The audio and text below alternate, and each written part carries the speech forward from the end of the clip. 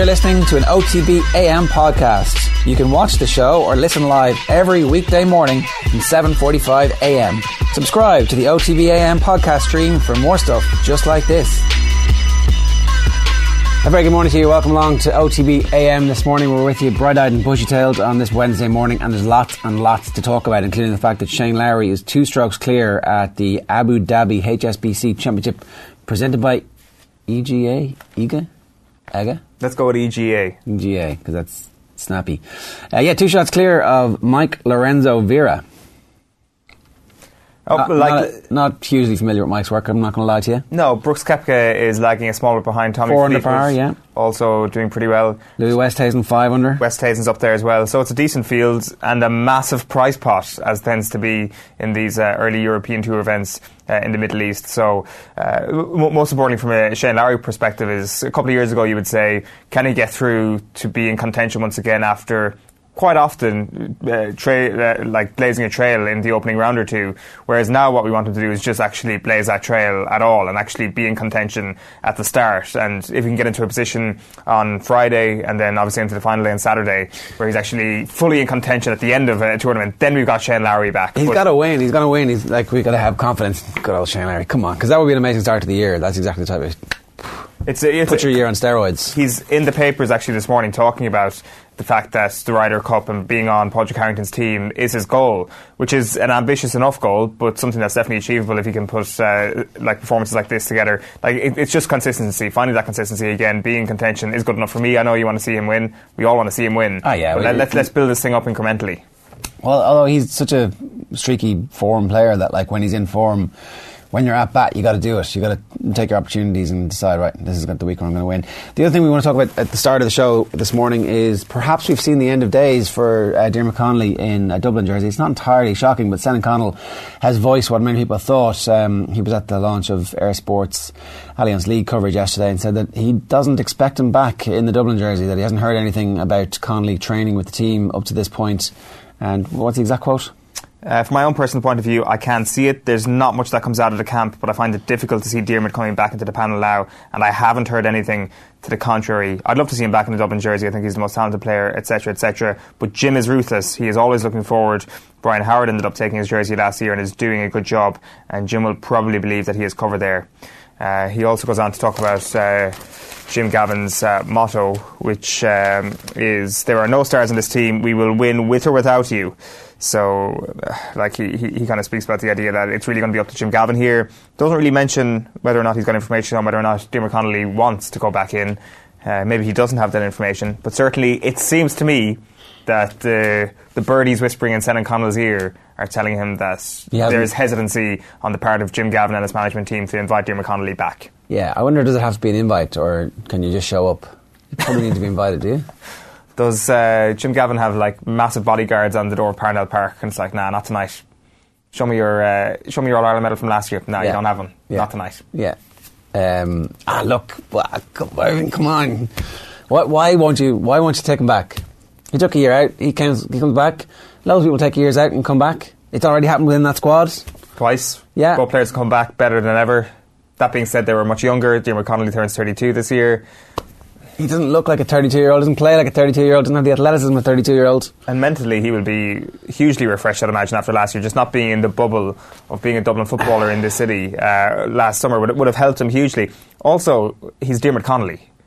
He is one of the best footballers we've seen this century. He needs to be in whatever county he plays for, he needs to be in that panel, even if it is a Dublin panel that have got unbelievable strength and depth. Is he really the type of person who, if Jim Gavin sits down with him now and Jim says to him, you're not in my plans currently for the starting 15, you'll probably make the squad if you work hard enough, and then we'll see about a starting 15 spot. Are you going to be happy with that, Dermot? I can't imagine he's going to tell him to F off. I'd say he'd be okay, fine, I'll fight for my way back into the team. He knows how sport works. If he saw Jack McCaffrey and Paul Mannion coming straight back into the squad a couple of years ago, and they were just automatically handed back their route into the starting 15 the way they were before they went abroad, he'd probably be a little bit pissed off at that too. So I'm sure Dermot Connolly understands the process that has to be undertaken here for him to get back into the Dublin squad, which is just working hard over the next couple of months. So I don't really understand why that opportunity wouldn't be afforded to him. Are there any downsides to having one of the most luxuriously gifted footballers of his generation, or any other generation in your team? That's just putting it way too simply. Obviously, there is. It's not too, I'm asking, are there any downsides? Explain the cons. Well, that's just looking at it as Dermot Connolly, the footballer. Like, we don't know what sort of influence Dermot Connolly has within the squad. I'm trying to find the quote here, and Senan Connell says he doesn't want to call him a loose cannon. I should stress that. But he does mention the idea that Jim Gavin doesn't like the idea of a loose cannon in the squad. Now, again, Connell is not calling him a loose cannon, but anybody who might be construed to have a streak within them that could be disruptive to the harmony of the team, who doesn't just stand in line when asked to stand in line. Is that something that Jim Gavin wants when he's meticulously planned this thing to perfection so far? I mean, I have to say, I think that's overstating things a little bit. Like, he wears a Leitrim hurling top because his brother played hurling for Leitrim, and people go, "Oh, Connolly's not wearing the same gear as everybody else." I think all of the Dermot Connolly stuff is massively blown out of proportion because. How do you know? He's the most luxuriously gifted footballer. Because how important is it that he wears a Leitrim hurling top, and why the hell do we know? How do you know that that's the beginning and the end of the problem?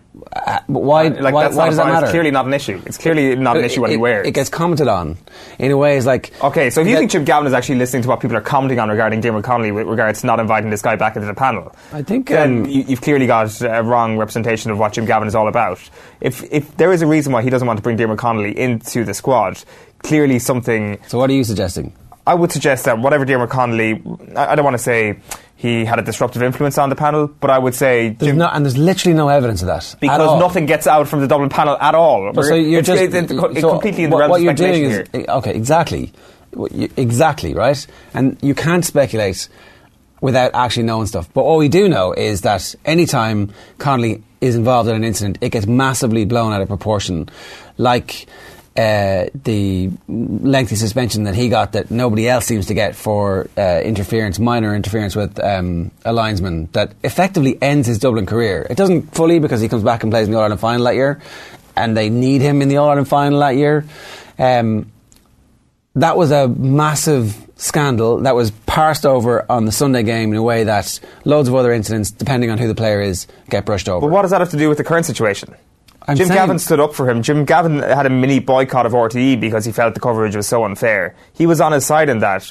This is completely different. I don't know what is the issue here, because if we take it just on the basis of him as a footballer, there's no question, even with one of the greatest panels we've ever seen in Gaelic games in Ireland, he has to be in that panel. So, like, there has to be another element here. Like, well, I don't know. I don't think there does have to be another element. Or maybe I think that there's too easy a trap when it comes to players like this, that everybody goes, he's a wrong, and therefore everything he's ever done is bad, right? Because he becomes the focus of massive attention, and maybe some people don't want that attention around their team. And I just would like to state that I think that a lot of that stuff is bullshit. That there's the crappy Irish rumour mill that surrounds certain players. Oh, completely. That's obviously not what I'm referring to. And so let's just separate that and go stick them back. There's loads of people that require different types of management in any panel of the size and talent and skill sets that the Dubs have. So why do you think he's not in the panel then? I don't know. That's what I'm asking. I think that they should actually just stick him in and see what happens. Like the loose cannon, the not loose cannon bits. I think it's too easy for people to go, that's what that is. Like, that's, we're just accepting this. He's unmanageable somehow, which doesn't seem to be the case at all. It hasn't been the case when he became the best footballer in the country over the best part of a decade. Yeah, my point here is that this idea about the tirade against Dermot Connolly a couple of summers ago, and I agree with you that the focus is magnified, is completely overblown. And most importantly, that's the sort of stuff that Jim Gavin really doesn't care too much about, particularly when it comes to choosing a player for his panel. Like, if there is some other reason here why Dermot Connolly's not going to be invited into the Dublin panel, maybe there is none. Like, I don't think it has anything to do with the idea that he caused a bit of a media furore a couple of years ago because he pushed the linesman and it got overblown because he's Dermot Connolly. When you look at the comments from Jim Gavin last year, he said he really looks forward to Dermot getting back playing Gaelic games. Remember that? Vaguely. So he didn't specifically say we really look forward to him coming back and rejoining the Dubs panel. There was never the explicit expression that he will be welcome back to the Dubs panel. I think I Could be wrong about that, but I'm pretty sure that I remember the specific wording being very interesting about, we wish him all the well. We hope he's having a good time, getting a bit of a rest, and we really can't wait to see him back playing Gaelic games. I'm just quite reluctant to take everything here on face value. That I'm not sure that we have all the information because of the fact that he is such a good footballer. And it doesn't matter how good that Dublin panel is or how settled that panel is last year. And to be fair, maybe Jim Gavin is kind of separate to the Diarmuid Connolly situation. Said to himself at the end of last year, this is it. This is the panel. We're not bringing anybody new in for next year. Will we see any new faces? The way he's operated so far is that there's always one or two new faces that come into the panel, so you'd expect there would be. There hasn't been a single retirement over the course of the winter is the only thing. No, because there's 5 in a row on the line. No one's going to retire. It seems to be a period of self-improvement from all angles, really. Johnny Cooper cited in the newspapers this morning as, going to see the All Blacks train in Leinster and all that sort of thing, that everybody's looking for ways to make themselves better ahead of this 5 in a row. How does Jim Gavin make the squad better? Well, an automatic way to do it is add one of the generational talents into the squad. Yeah, maybe he feels that that's unnecessary. Imagine there's a little bit of a bite in training the first night he's back. Imagine the difference. Everybody's a little bit on guard. The defence, who have to now suddenly deal with him as opposed to very, very talented forwards that they're up against, but relatively what you're going to get. Yeah. That the habits they have, the tendencies they have, which foot they're going to kick off, the aggression levels that they're going to show. You understand what that is. With Connolly, you just haven't a clue. I think it's madness not to have him involved. Just my final point. This is my entire school of thought on this. It doesn't make sense to not bring Diarmuid Connolly into the panel for footballing reasons. I think we can all agree to that. It makes sense to bring in a player like him into any football panel ever. So there has to be non-footballing reasons if he's not going to bring him in. And maybe those non-football, people can make innuendos or whatever out of that. Non-footballing reasons could merely be Jim Gavin saying, I just don't want anybody new in the panel for this year. And that could be fine. I just don't think that Jim Gavin has had a look at Diarmuid Connolly and said to himself, I don't like the cut of that guy as a footballer. I don't think this guy is good enough to play for the Dublin panel, because that's just not true. He's good enough for any panel. Here's what's coming up on the show this morning. We're going to talk a little bit more about this later on. We're going to talk about Liverpool and Spurs. Phil Egan's going to join us. Liverpool have all of a sudden got a massive dearth of right backs. It looks like they might have to put James Milner back there again, or maybe Fabinho, or maybe a kid who made his debut last week. All of a sudden Trent Alexander is injured. Camacho, is he anything to the old Spanish manager? Good question. Right on the spot there. I'll frantically Google while you call up the rest of what's Portuguese, so it's unlikely. Well, Emma says that. So, any other information there? I'm frantically Googling here if you want to tell people what else is coming up on the show today. Yeah, so what else we've got? Yeah, newspapers coming your way, and we're going to talk the depth chart for 9 and 10.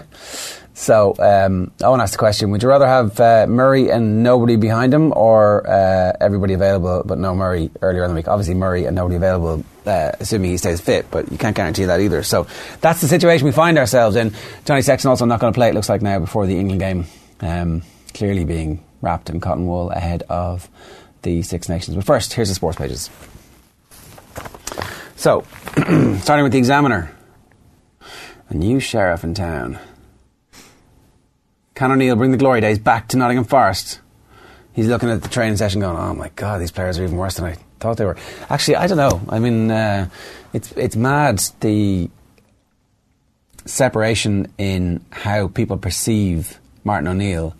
Chris Sutton came out and defended him fairly significantly, saying, look, yeah, got to the Euros, then results weren't great after that, but not having it that he was a dinosaur and the players didn't know their roles. But the players who were involved said they didn't know their roles. So I don't know.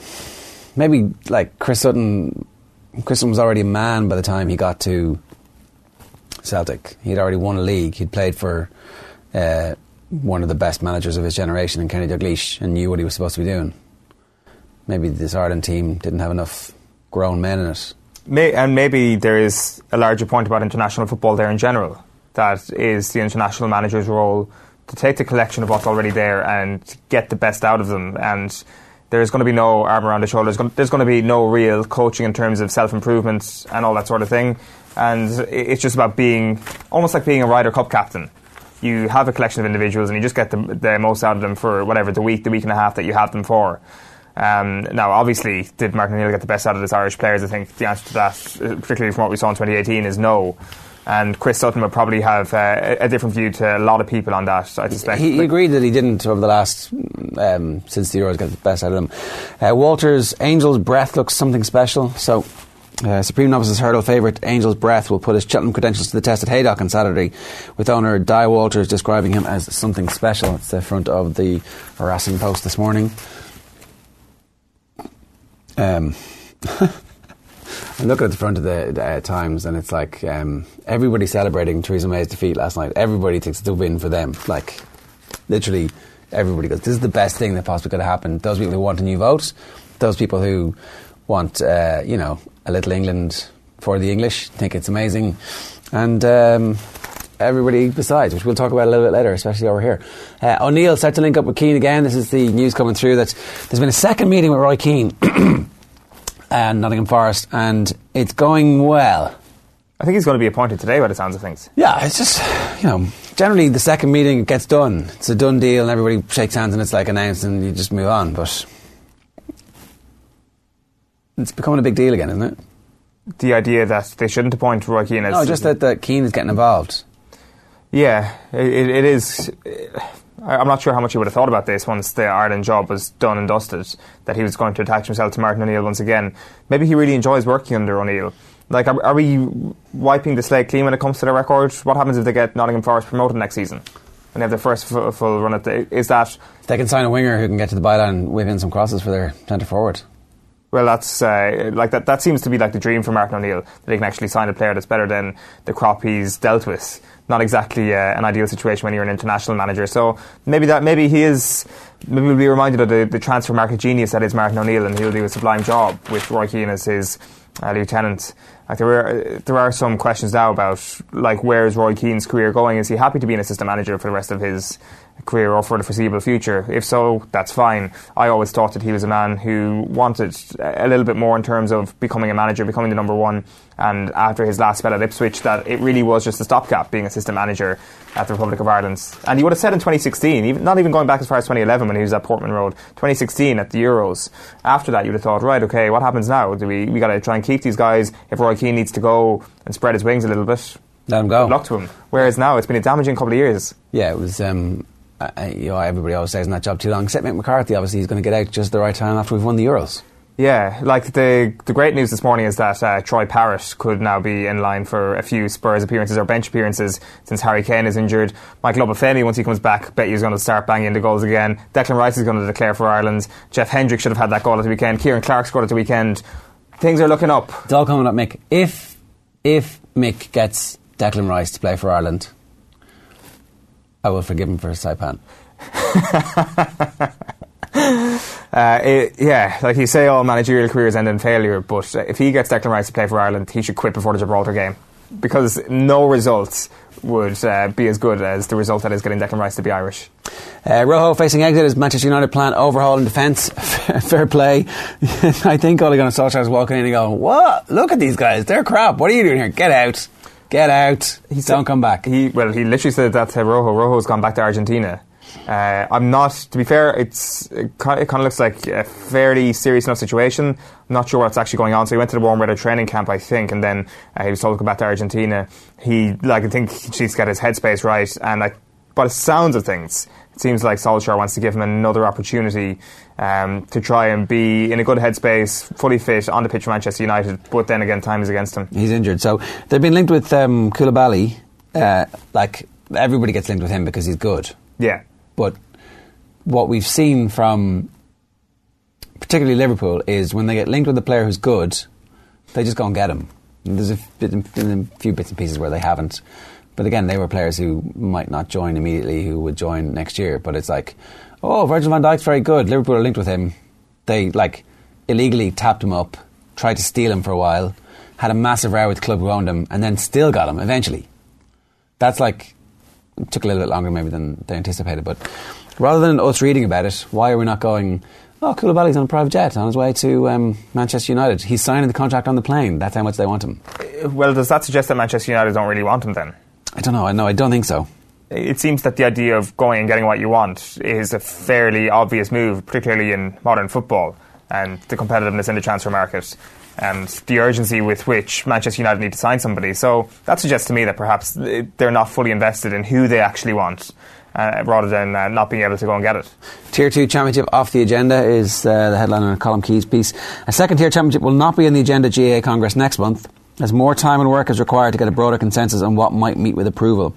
So, November Central Council meeting gave broad support to the idea, according to a subsequent statement released. The indications were that this weekend's Central Council meeting would point the way towards Congress a few weeks later, but it's now likely to be addressed later this year, with a decision on whether to split Division 3 and 4 teams after the Provincial Championships or after the second round of qualifiers the key issue. Not for you. You're not buying that. We're just keeping the Provincial Championships for the sake of nonsense bullshit tradition. Like, it makes no sense. The system is broken. It makes no sense. No one's going to the games anymore. It makes no sense. It's not getting any better. The key point, though, is that it's not just tradition. It's the power of provincial councils who get revenue from these provincial matches. Give them a cut from every game that takes place in their province and match the same amount that they're getting, and then do those backroom deals and give us a blank slate and say, what's the best way to organise 32 teams? I wish 32 was a nice, easily divisible number. If only we could do the maths to go, if only they worked in 4 equal divisions of something or other. Well, they'll tell you that there's actually 33 counties that play in the Football Championship. So there aren't. Well, there are. New York, London, but no Kilkenny. Yeah, but at New York, sorry lads, you can play in the pre-season tournament, which is like the Connolly Championship, and come over and back, and away we go. Them versus Kilkenny can be like a mini tournament. Yeah, the winners get to play the All-Stars in New York every year. Or Singapore. Yeah. All right, Sports Wednesday. Sexton ruled out a Wasps clash. Frustrated Gibson Park battling for game time on 2 fronts. New Zealand are set to make its first start for Leinster in the Champions Cup against Wasps. This is with the 8 weeks that were expected Luke McGrath to be out. Halfpenny included in the extended squad, so the Wales have named their squad. Warren Gatland very confident that Wales are going to be the team to beat in this year's Six Nations. I would agree with him. Munster and Toulouse on the right track to knocking Leinster off their perch. How can you possibly say that Wales are the team to beat? Okay, fair enough. You think they're going to win? They've got Ireland at home. Fair enough if you believe that they're got Ireland at home. They've got the best fixture list. The team to beat suggests that they are the best team, unquestionably, in this current competition. Team to beat, I would say, suggests the team most likely to win. I don't know if Ireland are going to play all their best players in every game. I don't know. Maybe they are. Maybe this is going to be like this signature statement where we slalom our way to a Grand Slam, hammering teams. Maybe that's what we're going to do. I know I'm being pedantic here, but that does not signify the team to beat. The team to beat are Ireland. Like, the best team in the competition, the one that everybody wants to take down, is us. Okay. Wales, you can say, are probably going to win it, but if you can make that case, they're not the team to beat. Great point. Back page of the Irish Daily Mail is Schmidt woe, McGrath out of Six Nations as injuries pile up, and there's that Sen and Connell story as well. The Dubs won't take back Connolly, he says. Back page of the Herald is Kane's pain, Troy's gain. Dublin teen Parrott gets Spurs chance with Harry out till March, and Keane thrashing out number 2 deal with Nottingham as well on the back page there. Back page of the Irish Daily Star is Miracle Worker. O'Neill will get transfer funds to guide Forest back to the Premier League. And we've had a couple of interesting stories from Manchester United, as you've already mentioned. But another one here this morning. It might not be Marcus Rojo that's departing Old Trafford. It might be Marouane Fellaini. He's set, according to Jeremy Cross here in the Star, to become the first casualty of Solskjaer's reign. He's completed 31 minutes of first team action under the Norwegian at this point, and apparently Solskjaer doesn't really fancy him, according to this particular newspaper report. So it's Fellaini versus Rojo. Who's going to be the first sale from Ole Gunnar Solskjaer? We'll see in a couple of days and weeks, I do suspect. Back page of the Mirror is Calamity Kane. Her for Spurs, a striker is ruled out until March, missing 11 key games. And Harry Kane is also on the back page of The Guardian. But the main story here is that the Arsenal plan is left in tatters, with key man set to walk away. So that's Sven Mislintat, the head of recruitment, the hot shot from Dortmund they signed about a year and a half ago. He's leaving Arsenal. He was signed by Ivan Gazidis. Gazidis, of course, has moved on to AC Milan, so it's worrying times from an Arsenal perspective. Front page of the Daily Telegraph is relief for Rafa as Newcastle United beat Blackburn 4-2 away from home after extra time in the FA Cup. And then finally on the back page of the Sun is We Won't Choke. Mane sure Reds can be champions at last. But I do want to bring one more story from the Sun, because it's kind of been a trend on the show this week where we've been speaking about veganuary. Of course, Keith Andrews on the show yesterday was speaking about how he's all for veganism. But you are too. Well, Keats actually followed through on it. I'm all talk, no action. But the idea of veganism has taken a hammer blow this morning, Ger, because people who don't eat meat don't work hard, according to TD Danny Healy-Rae. So we need to have a good look at Keith Andrews' productivity. He says, go on. If there was a shovel put into their hands... No, you have to... what part of the world is he from? He's from Kerry, isn't he? No, from what part of Kerry? Like southeast Kerry. Clorglen, is it? No, Kilgarvan. Kilgarvan. So you have to do, it says here, get him to do a Kilgarvan accent. I can't really do it. I can't do accents, people know that. Come on. If there was a shovel put into their hands, they'd starve with the hunger, says Danny Healy-Rae. You kind of went for that. Do it again. Go for it now. There's more quotes here. Healy-Rae, 56, of Kilgarvan, County Kerry, carped. Them fellas that are talking about stopping people eating meat have never worked hard. If you're a hard worker, do a day's work, there's nothing to bring you back to revive you again than a piece of good meat. Whether it is bacon and cabbage, or whether it is beef or mutton stew, if you don't have that, you won't rise out the following day. Did you have your beef and mutton stew yesterday? Is that why you're so awake and sprightly this morning? I actually did have... You have beef and mutton in the same stew? Is that what he's saying here? I don't know. Do you? So that's a meaty feast right there. Yeah. I mean, I suppose you've got to use up those old bits of mutton. You could actually hear the sheep and cows screaming in Kilgarvan at the moment. Yeah. I'm sure they use the humane killer. Right, let's move on. We're going to talk about our out half and scrum half depth chart with Andy Dunne in a minute. Here we are talking about, well, this guy's definitely going to come up for conversation. This is Joey Carberry being discussed by Joe and Rory O'Connor about Carberry pushing Sexton. Have a look.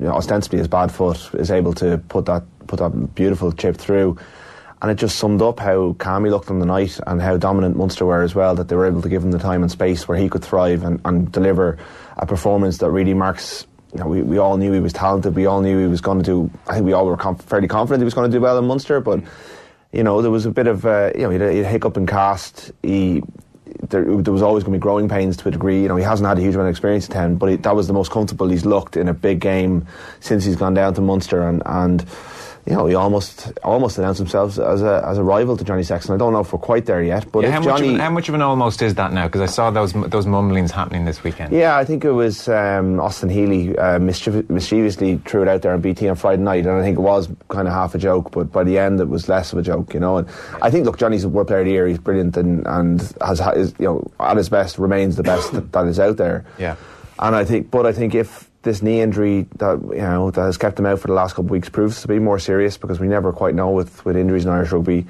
I think there's less concern now that Joey Carberry starting with Ross Byrne on the bench, even against England, with Conor Murray alongside him and the players they can put around them.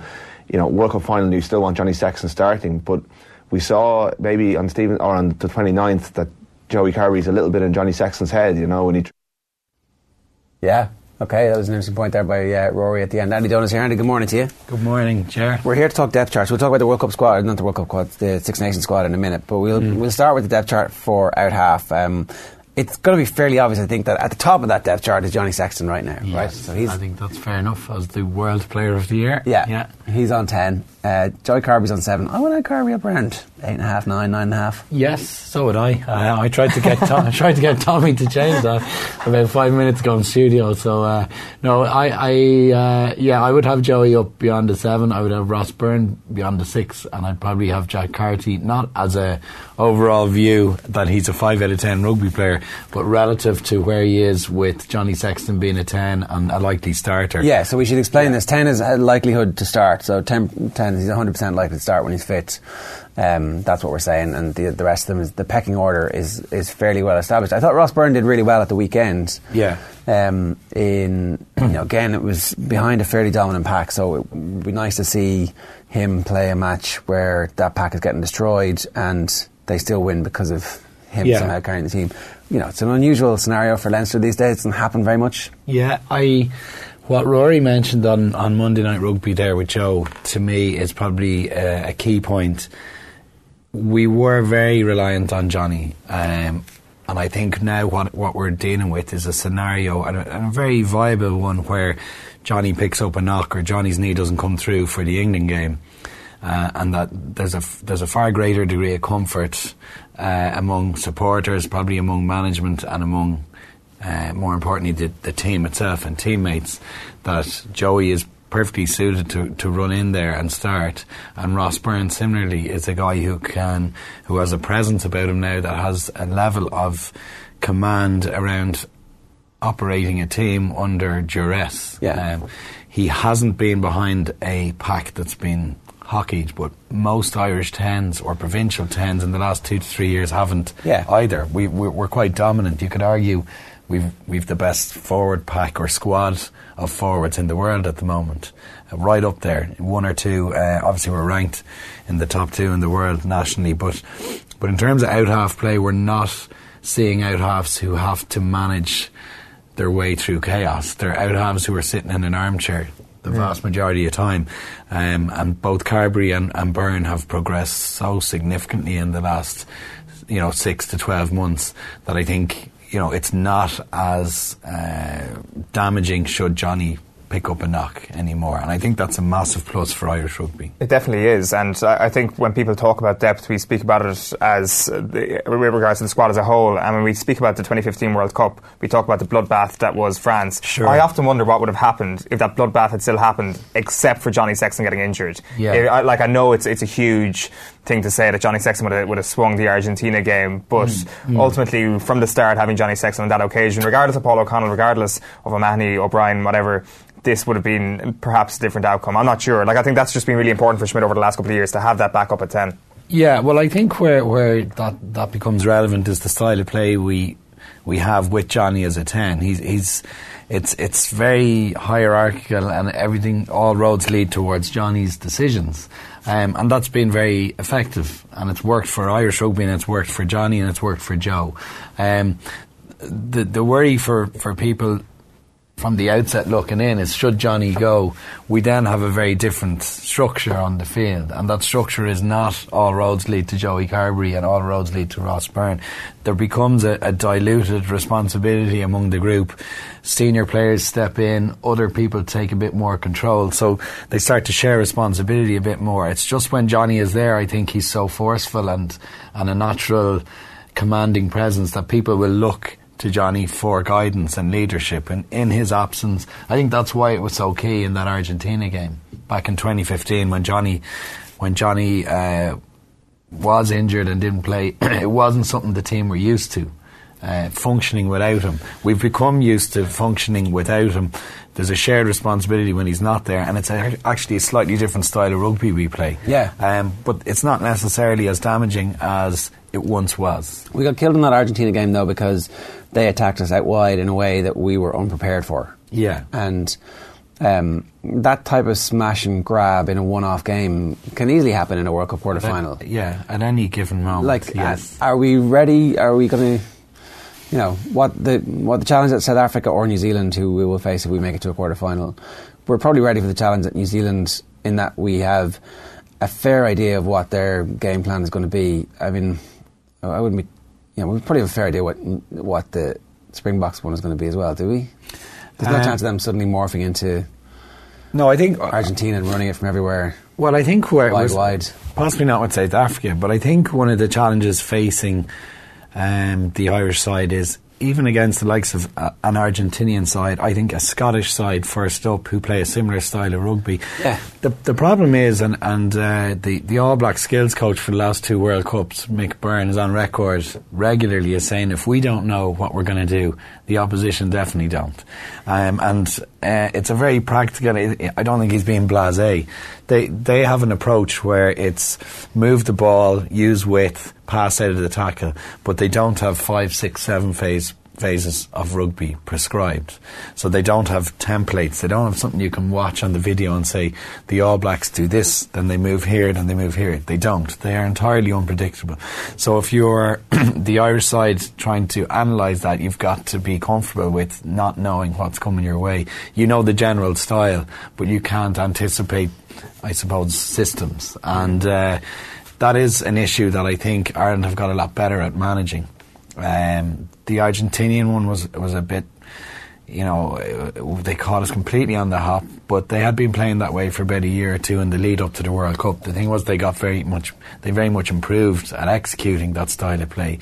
The Argies lost 78-12 to South Africa 18 months before the last World Cup playing that way, but they learned how to do it better, and by the time they hit the 2015 World Cup they peaked, unfortunately against a weakened Irish side. But I think we've got better in general at anticipating how teams are going to play, but we can't ever unpick what the All Blacks are going to do next. Yeah, we had Keith Earls at 13 as well.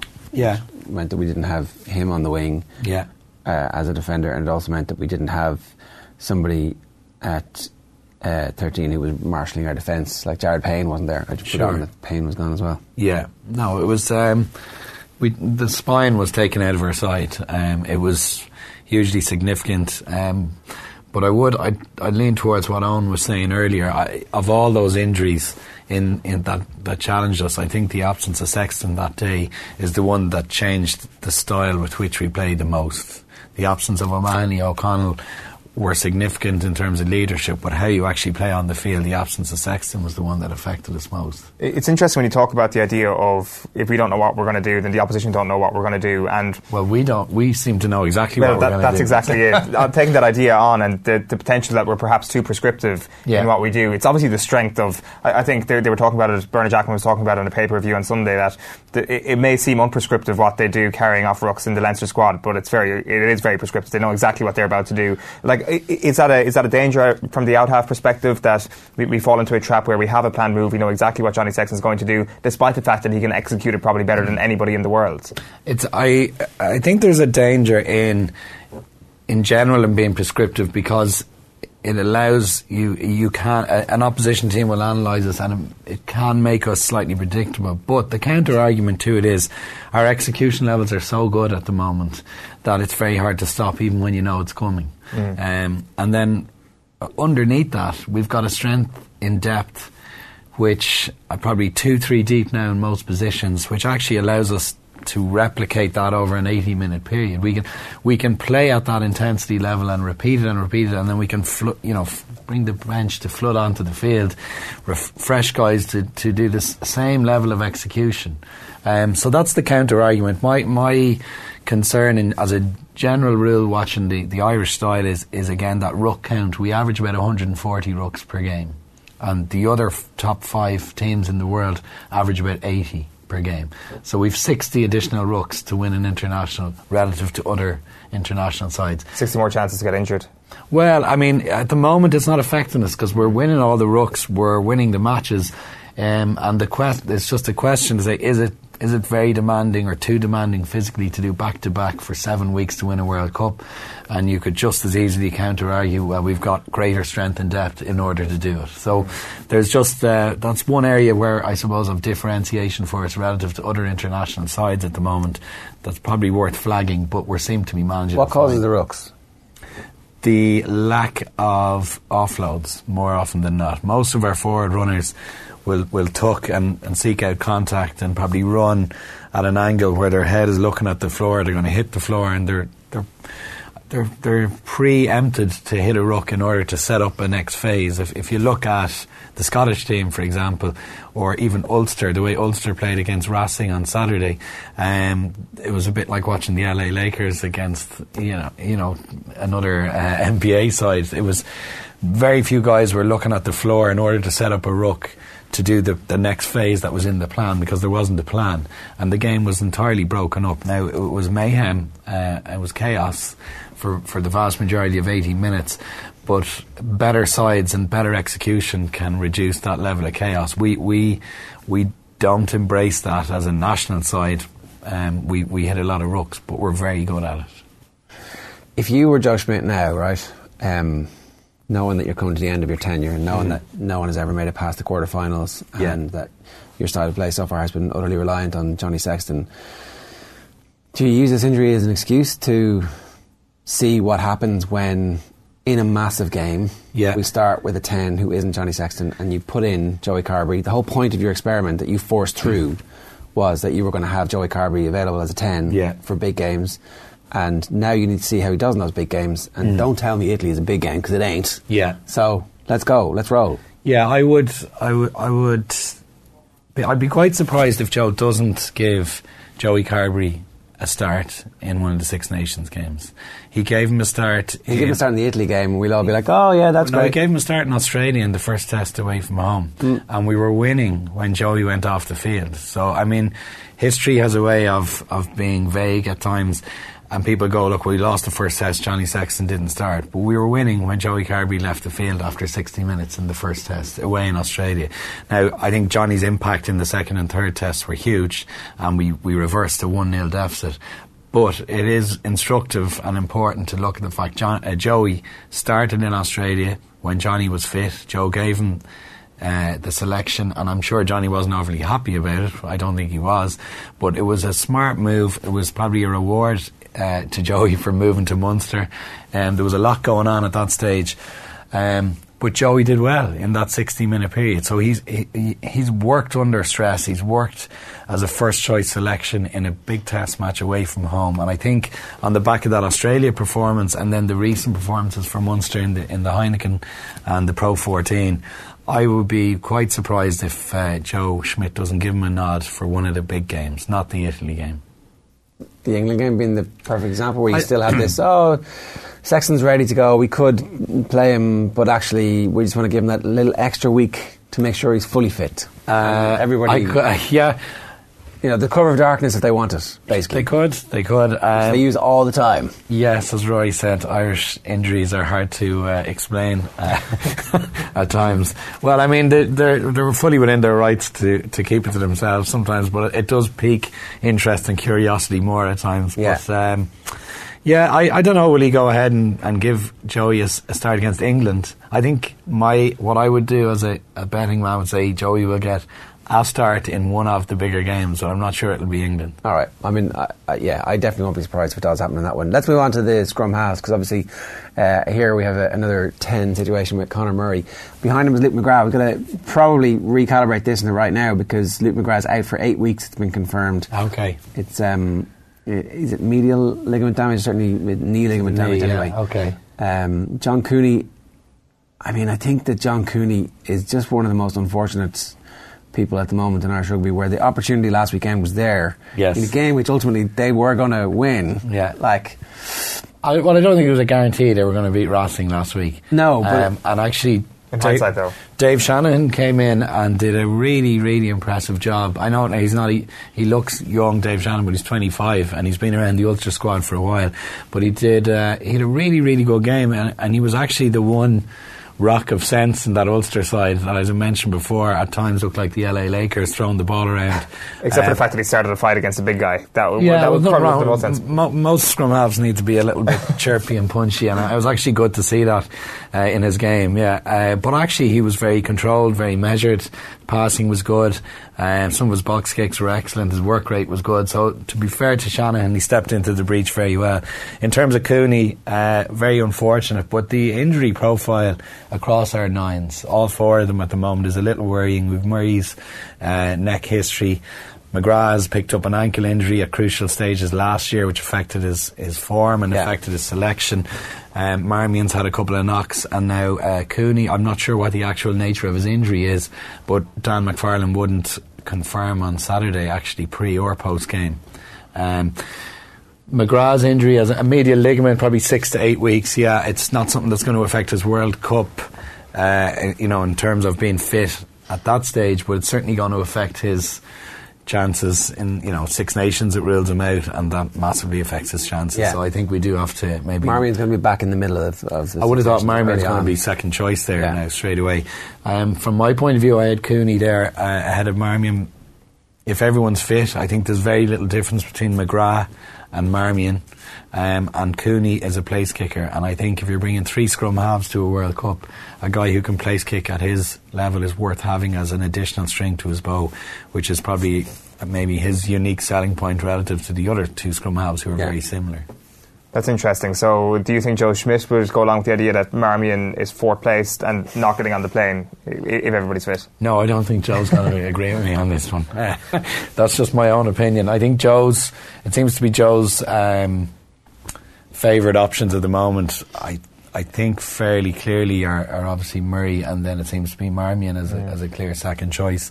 From my point of view, I think McGrath is probably a little bit better around the field in terms of his contribution in attack, second touches, support lines, even his try scoring rate's quite high for a 9. Their passing is very, very similar, McGrath and Marmion, and their work rate similar. They're just very, very similar players. Both of them have reasonable box kicks, not as good as Murray, but a reasonably good command of that area. So with very little to decide between those two, you look at Cooney again, who's probably maybe not as good around the field as the two of those in terms of his attack, but is a serious backup option as a place kicker. And if we look at the last World Cup and problems around injuries and a sudden truckload of injuries, to have a guy who can place kick at European level under pressure is worthwhile being in your squad. Yeah, definitely. Yeah. It's become a little bit less important since Joey Sexton has. Since Joey Carbery. Yeah, there you go. Since Carbery's nailed 17 in a row after the Cast game, suddenly it's like, him and Byrne, you would expect to be able to, and Murray being there as well. So yeah, absolutely. Yeah, but certainly 6 weeks ago, you were like, it's very important to have a 9 who can also kick and take a bit of pressure off a young 10 who hasn't shown the ability just yet to. Yeah, and all of a sudden it's like not an issue. Absolutely, yeah. And I think we've got an issue where things can change very quickly in terms of form for players. Like you said, 6 weeks ago there was huge question marks on Joey's ability to kick like Rog would have done in a European game away from home, but you can't do any better silencing your critics than knocking the next 17 over, winning 4 games and 26 points in Gloucester away from home. So a huge measure of Joey's resilience actually in the last 4 to 6 weeks. A question here about Hugh O'Sullivan and his potential to play 9 for Leinster at some point, maybe even as early as this weekend. That's unlikely, isn't it? Jemison Gibson Park going to get the nod. Yeah, I would have thought Gibson Park is a shoe-in. However, I think Leinster have earmarked Hugh O'Sullivan since his days playing. He was, I think, a double Schools Cup winner with Belvedere College. However, he actually won both his medals as a fullback. Right. But he was their scrum half, and they wanted to get him in, broken field play, and they moved him out wide. So he played at fullback at schools level, with his preferred position being 9. But as soon as he left school, he's one of the first guys that Leinster have brought straight into the academy in recent 2 or 3 years, which is always instructive. A lot of guys now go through the club system or the sub-academy system and have to work their way into that academy system, but to get straight into it out of your school, your last school season, doesn't happen a lot.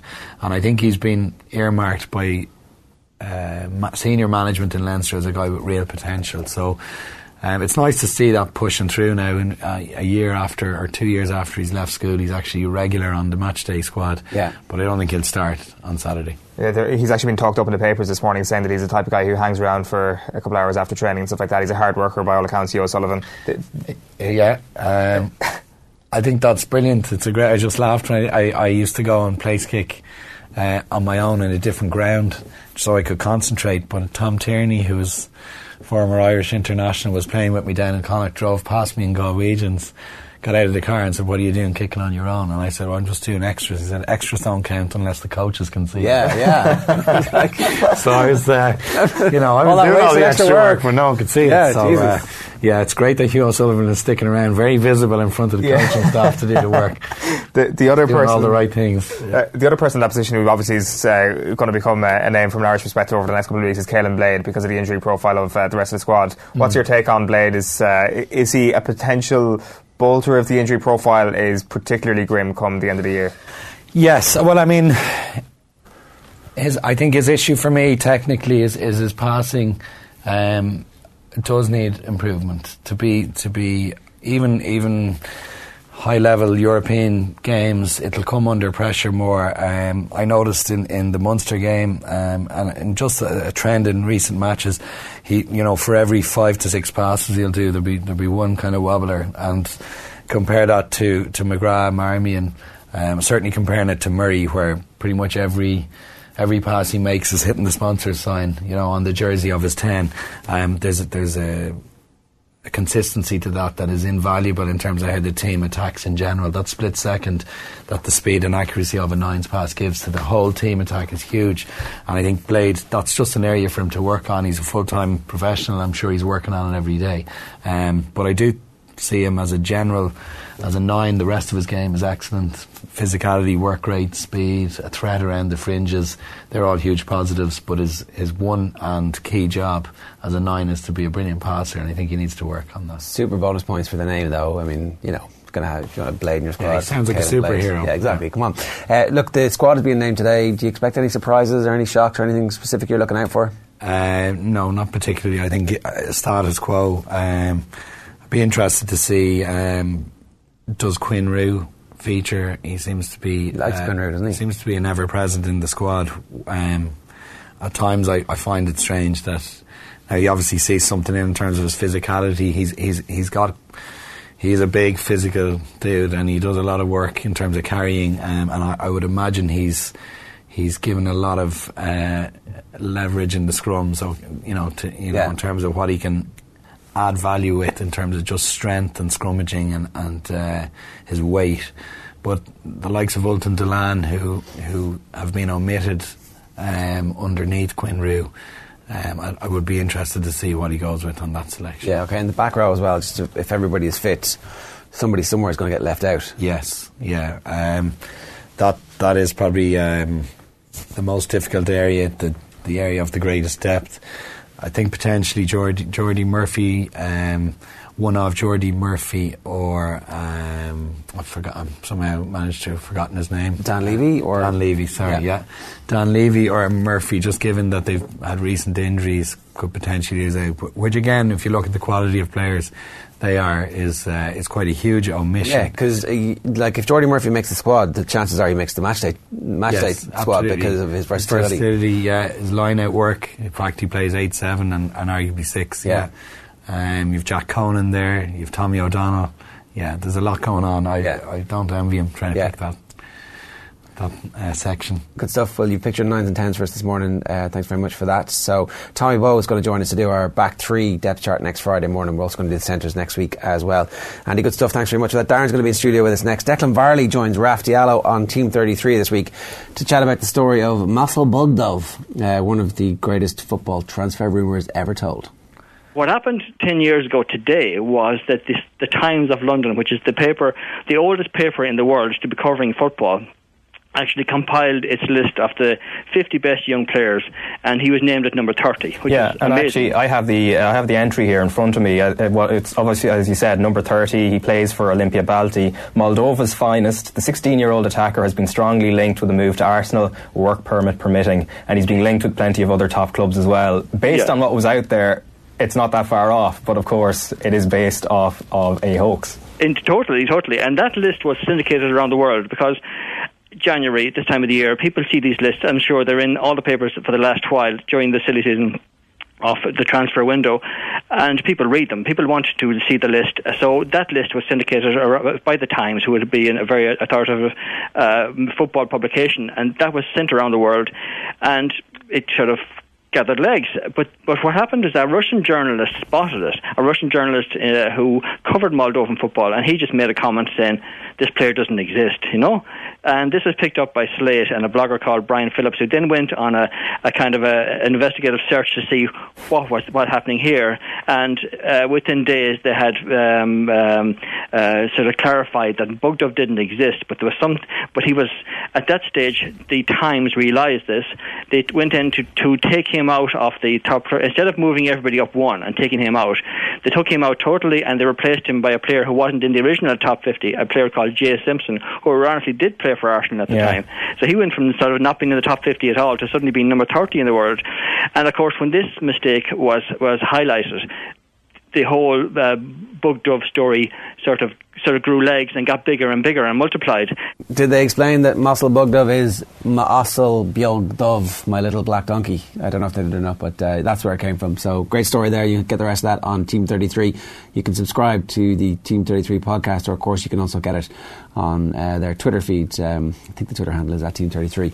Now, Darren is here with news of the the golf, which is sensational news from an Irish perspective on the opening day. But let's get carried away. Let's allow ourselves to get carried away. It's absolutely brilliant news, Jerry. I didn't think we'd be able to take our eyes off the tennis this week. I thought that would hog the limelight in the early mornings. But it is Shane Lowry's sensational start to the Abu Dhabi Championship that we're going to be talking about. The Offaly man carded 10 birdies. He's finished up now. He's 3 clear of the chasing pack. Louis Westhuizen just behind him. But a really, really sensational start from Shane Lowry to his first event of the season on the European Tour, and he's been very, very impressive. Yeah, so last year we had the iconic golf moment at Eastlake when Tiger Woods is walking down the 18th and there's a stream of people following him like the Messiah.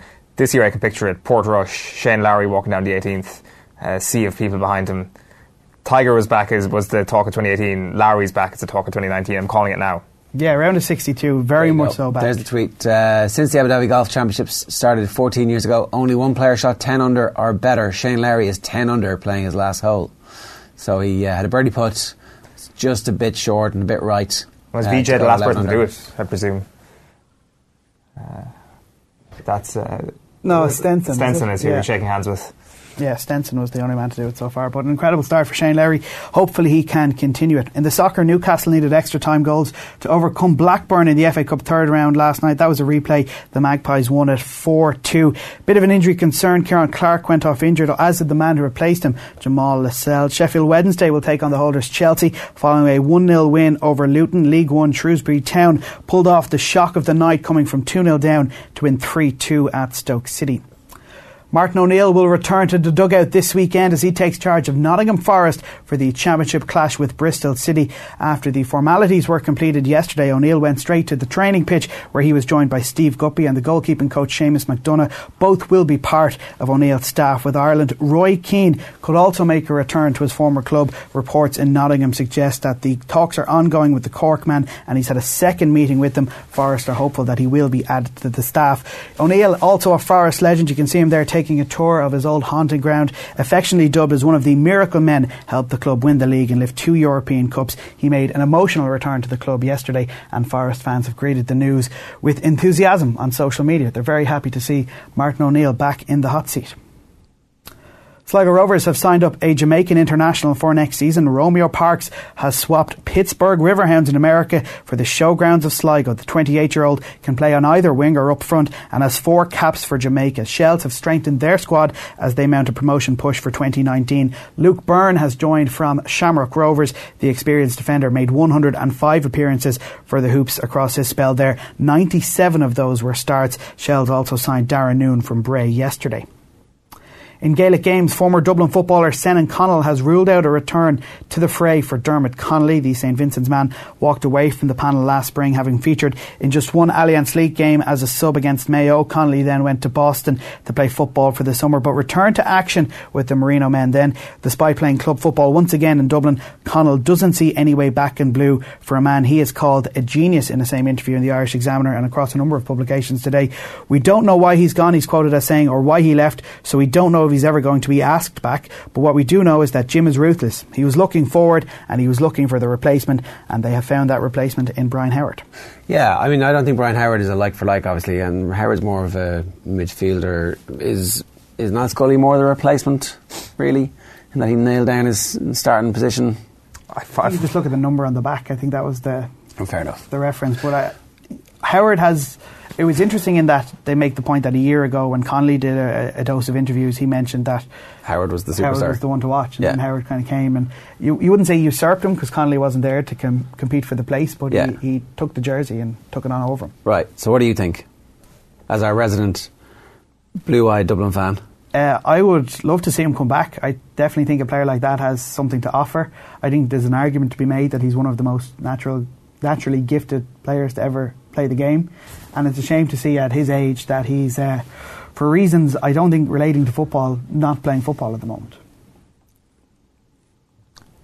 So Jim should pick the phone up and ring him and say come back. Jim should ask him what his plans are. I think any good manager should find out what players you have available and ask them do they have any interest. Like I don't think it's a standoff. I don't think it's a personality issue. By all accounts, there was no personal issues or animosity between Gavin and Connolly. Connolly said, look, I want to do something different. Gavin said, good luck to you. He did the same with Jack McCaffrey, he did the same with Paul Mannion, he did the same with Rory O'Carroll when they wanted to go off and try something different. And what happened with those two? There was roads back for them. Yeah. So there's absolutely a way back. It kind of has to happen now, doesn't it? You would want to see him on the bench for a few league games, getting a few minutes here and there, and getting the opportunity to get back in the team. Like, the thing is, the Dublin panel were on a cruise the week before last. Jim Gavin is never on the sideline during the O'Byrne Cup. They haven't really got their house in order for the season ahead just yet, and they never do. Like, they had a long campaign last year. They go on their team holiday in January. Maybe this is just a situation where we haven't got around to the fact that Diarmuid Connolly is back in training with Dublin yet, and there actually has been conversations that I've had. Like, I might just go through like the Senan Connell quote with regards to the actual why this has happened. So, like, he says that if you talk to players from the little snippets that you might get in the off-season, they will talk about how selfless Connolly is in terms of his runs. But Senan Connell says this, I'm not so sure whether he's that player or whether he believes he can play his way, and that's the reason why he's gone. I've played on teams where that genius who might be a bit of a, I'm not going to say Diarmuid's a loose cannon, but the guy who might be a loose cannon needs a different sort of management. Players would accept that he is different and would accept that he maybe lives by different rules, and you play him and he plays well. I'm not sure whether that's Jim's way, really, and the fact that Brian Howard has done a job and Jim was looking for the next replacement up there in that front six, I can't see it happening. I can't see him coming back. So it does seem that Senan Connell is kind of making a... Systemic. Yeah. Like a system is too important to have somebody who doesn't fit the system. A free thinker. That Jim's system is the altar on which this team is going to succeed or fail, and that with Connolly in, you don't automatically have everybody fulfilling the roles. The basketball precision with which they beat Tyrone in the semi-final 2 years ago, is impossible if Connolly's playing. And yet in the final, when they needed it in the second half, who was the one that they turned to? You got the sense, though, that Connolly's impulsiveness would frustrate Jim as much as he was happy with it, because oftentimes it would come off and it would work, because it would either be a sensational pass that would unlock the defence of the team they're playing against, or it would be a brilliant score. But there were times as well where the All-Ireland final, the kick from the sideline, where it was just kind of a hit and hope where they probably didn't need to do it. Gavin mentioned afterwards then that, you know, decision making is very important at this level, and, you know, cool heads need to prevail, and he kind of made not a pointed dig, but he seemed to underline the fact that the impulsiveness of Diarmuid Connolly was something that didn't always help them. It didn't hamper them, but it maybe hampered Connolly himself. What if you're 4 points down in an All-Ireland final? That impulsiveness could be quite an attractive thing. Not for Jim Gavin, I don't. Well, I think Jim Gavin's success is built on the fact that these guys are regimented to within an inch of their life, and they have, I hate the sentence, but a trust in the process, and they genuinely do buy into it, that if they just keep doing what it is they're doing, but it will eventually work out for them. 9 times out of 10 he did exactly the right thing in those circumstances. Gavin remembers the one. Gavin remembers the 1 out of 10. Like I think that, I don't know, I think that you just can't see anybody good enough this year to beat them, right? But we've seen teams be a little bit off in sport where a challenger makes a massive seismic leap on the basis of something or other, and at the moment it's hard to see who's going to make that seismic leap. Mayo under James Horan might do it. I have my doubts about Kerry at the moment. Just we'll wait and see how well they've wintered, and whether or not everybody, you know, with a new management team, if they actually have if they can just automatically follow on from last season with progression. So maybe Dublin can get away with it this year, but you do feel like not having Connolly is just for me it'll always be a little asterisk that they couldn't get Connolly back in the team.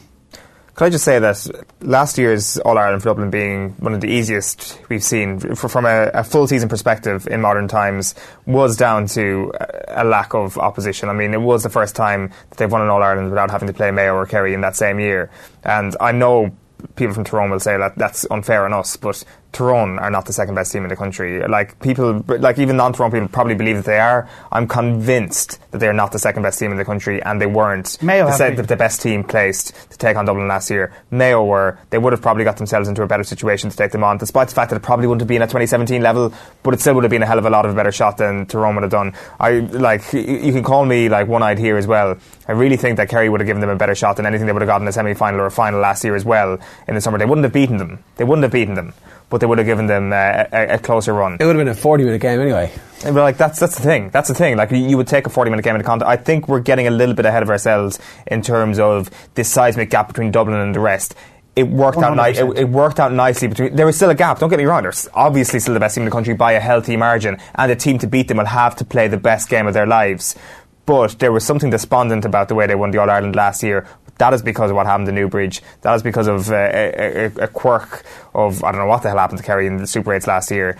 Like, I genuinely think that it's not as grim as people think, that Dublin need to be looking at how they can still move forward. I don't think the idea of stagnation and keeping what they've got and so is a sensible idea. If we're interpreting what Senator Connell says right, it's that the system is so well defined and so well set up that you can't add in the free radical of a free thinker, but you can play him full forward.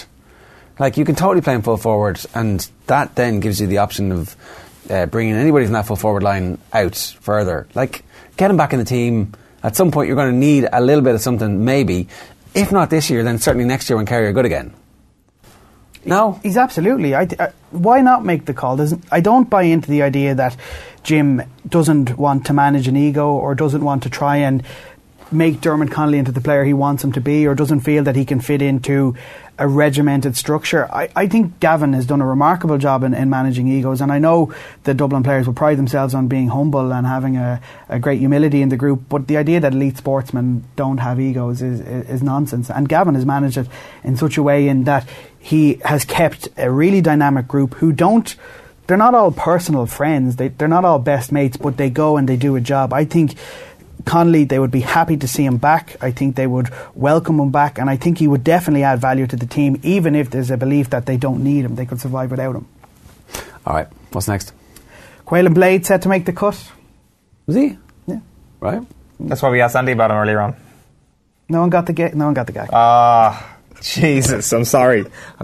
No one got the gag. Quaylen Blade set to make the cut as the Ireland squad for the Six Nations is revealed later. Joe Schmidt will name 38 players this afternoon for the opening round of games with England and Scotland. A knee injury will leave Luke McGrath sidelined for 8 weeks. That opens the door for the uncapped Connacht scrum half to make the cut. The loss of Luke McGrath further compounded Leinster's misery. The province will also be without Johnny Sexton when they face Wasps in the Champions Cup on Sunday. The out half is yet to recover from the knock suffered during the Interpro loss to Munster over Christmas. Rob Kearney, Dan Levy also facing further assessments on quad and calf injuries. Sean O'Brien, Robbie Henshaw and Devon Toner will return to full training with the province this week, and the English side are bottom of the pool and they've yet to win a game, but Josh van der Fleer knows Wasps can still sting. We know they're a really dangerous side. They've had some really good wins, and they have some really dangerous players, and I mean, especially if you kind of look at their mindset, we obviously had a good season last season, and teams are kind of out to get us, I suppose. So I'd say I remember a game that sticks out in my head is the Bath game we played a couple of 2-3 years ago, where we had nothing on the line. We were out of the group, and then we played Bath at home, and the kind of mindset we had there that we really wanted to put a marker down, because it's been a disappointing season in Europe, and I think that's what their kind of mindset will be. They want to go after us and kind of protect their home ground. Also keeping an eye on the tennis this morning, immense defending champion Roger Federer is into the third round of the Australian Open. The six-time winner beat Dan Evans in straight sets. Defending women's champion Caroline Wozniacki booked her place in the next round with a 6-1, 6-3 win over Joanna Larsson. A court has heard that David Duckenfield's extraordinarily bad failures led to the deaths of 96 wholly innocent fans at Hillsborough. The ex-policeman was not quick enough to take measures to free Liverpool supporters trapped in the fatal crush at the 1989 FA Cup semi-final, jurors were told yesterday. Prosecutors said his actions contributed substantially to the tragic and unnecessary loss of life. Mr. Duckenfield denies the gross negligence manslaughter of 95 fans. Reporter for Sky News Mike McCarthy was impressed in Crown Court yesterday. Once they were sworn in, the jury were told by the prosecuting barrister Richard Matthews QC that the failings on the day of the Hillsborough disaster by the match commander, former Chief Superintendent David Duckenfield, were extraordinarily bad, and he said that they contributed substantially to the deaths of the victims. Mr. Matthews said it is the prosecution's case that each of those who died did so as the result of participation in the wholly innocent activity of attending a football match as a spectator on the 15th of April 1989. He went on to say, Each died as a result of the extraordinarily bad failures by David Duckenfield in the care he took to discharge his personal responsibility on that fateful day. The former South Yorkshire police officer is charged with gross negligence manslaughter, a charge which he denies. Now, keep up to date with all the latest sports news and views on the website offtheball.com. Darren, good stuff. Thanks very much for that. Now, not late last night actually, but around a minute to 8, the news was coming through from the House of Commons that Theresa May had her ass handed to her by her own party and the rest of the House at Westminster, and had her vote crushed. And then stepped forward into the breach, Kevin Kilbane, with this tweet. Have a look. If there's one good thing to come out of hashtag Brexit, then surely it's a united Ireland. Hashtag 32 counties. So his Twitter account blew up, and the internet generally, but there wasn't much of a backlash. There really wasn't. The lads had a conversation about it, except maybe a little bit of a backlash from Johnny Ward. Have a look. I think it's going to accelerate it, but definitely accelerate it. I don't want Brexit. My children live over in the UK, I'm thinking of their futures as well. But would you want Brexit if it brought about a united Ireland? No, not really. Well, my only point is if there is something good to come of it, then of course that'd be it. Of course that's what I would have been drummed into me since I was a baby, since I was a kid. So of course that's what I would want. Yeah. I never thought you were the victim of propaganda since you were young. All right, you are a little bit hardcore. Oh, I've been brainwashed. I think it will actually accelerate United Ireland, and I think something that looked almost dead in the water has now become a very much reality, and especially with the northern economy being pretty much an economic basket case that's been propped up by the London government for years, and with the success of the southern economy, it may be quite some time off, but I think it's a lot more realistic. We are actually a sports show, but we do know that there will be repercussions for a lot of young Irish players. Yeah, and even for racing. Football, yeah, exactly, without a doubt. They didn't think of the Grand National when they voted for Brexit. Irish horses gone over week in, week out, day in, day out. And what this could mean, we'll talk about this later on, what this could mean for Irish football is actually quite profound, even though we're speculating. So many different sports. We know that. There's going to be big changes ahead if we don't see a revolt. What does your generation think of the whole notion of United Ireland? I would say that there is a very pragmatic view in terms of appreciating this fact that we've come through and we're born into a society that was very successful in the Republic of Ireland. Obviously, the recession changed a lot of that, but there was certainly an element of things are pretty good about 10, 15 years ago, and why would you change this? Now, you kind of separate that from what you think with your heart, which I'm sure Kevin Kilbane does as well, and certain parts of the country which you have this historic notion of what a united Ireland is, and you learn about a fight for freedom, and you pick a side and you nail your colours to the mast, and you automatically take that historical view and place it in the present, which isn't exactly... You don't pick a side. You're indoctrinated from the history books. A side is picked for you. Yeah. A side is picked for you, and indoctrinated absolutely, one-eyed 100%, and it then becomes a case of actually applying that historical context into what's actually going on now, and does this actually make most economical sense for us? Does it make economical sense for the whole island of Ireland? And I think there are legitimate question marks about that. Yeah, and so those questions are always the ones that everybody there's the that's not important, and there's that's the only thing that's important crowds who never meet. There is also a bit where it's like, well, maybe we're more than an economy. Maybe society is a little bit more than an economy. But obviously, economic factors are important, but hugely important. But again, the whole law of unintended consequences, like what happens if a united Ireland is achieved peacefully? What happens? Does the rest of the world go, "Wow, you managed to end a 900-year conflict peacefully? Let's go and have a look at what's going on there." And we can be a lesson for the rest of the world. Well, or what's the dividend? Also, how much support are we going to get from the EU if this happens? I would suspect quite a lot to the British government.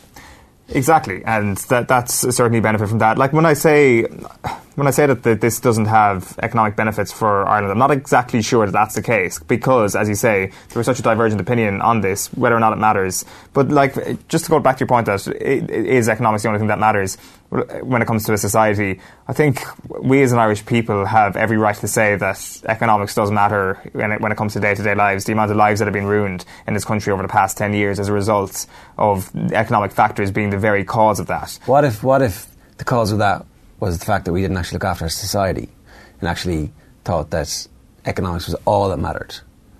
What if that was the actual cause of our difficulties? As in the order of power in this country, allowing too many people with too much power, too much autonomy, and a culture in a government that perhaps isn't the most idyllic, that does lead to... is that what you're trying to say? We forgot to have a society. We were too busy trying to have an economy. It's fair to say that people ruined this country rather than economics, rather than a quirk in the system or the matrix going wrong on us. And we definitely, it doesn't take me to tell this, we had a compounded version of what the global recession was at the time, and we know that it was Irish people who screwed this country up as much as economics did. Now, the idea of whether or not joining up with Northern Ireland being a good thing for us in the short term as an economy, I really do have my doubts about that. But the point you make there about the European Union smiling on us with this arrangement probably does lead to some sort of long-term gain, doesn't it? Does this become almost a newfound way of operating where we've got to find new ways of being a prosperous country, because ultimately there's a hell of a lot more people to deal with. There's complications that arise with that as well, and are we forgetting about the strangulation of power of the DUP up north as well, that are just going to let this thing go? I'm not so sure about that. Now, the numbers do, if you believe some polls here, the numbers do suggest that if you put a referendum to the people of Northern Ireland only now, they would vote yes to a united Ireland. I think the point about the DUP is that what they're doing is slowly alienating their own base. Well, that's the thing. And so the opportunity now is to convince moderate unionists that their best future lies in Republic, as opposed to being ruled or misruled outside of the European Union. Definitely. I do think that it all comes down to, and it's kind of a difficult thing, and I've tried my best to move away from this over the last couple of years, is this kind of voting with your heart sort of thing, or kind of getting too invested in history. I think it's kind of important. I don't mean recent history. I'm talking about 100 years ago. There was. It's kind of comical going through the replies to Kevin's tweet there last night, and it kind of comes back to who shot Michael Collins. Do you really know who shot him? Are you sure? Are you sure it was him? Don't be saying things you're not sure of now. And Jonathan Rees-Myers, we all know that. The Civil War politics is obviously still a part of Twitter discussion. Is it a part of the actual power broking of this country? And I would say many people are of the opinion that it is. Do we need to park that and just look at the cold hard facts of what society and how it's formed in Northern Ireland is set up? But here's the thing. There is a bit where it's like there's never going to be a better chance.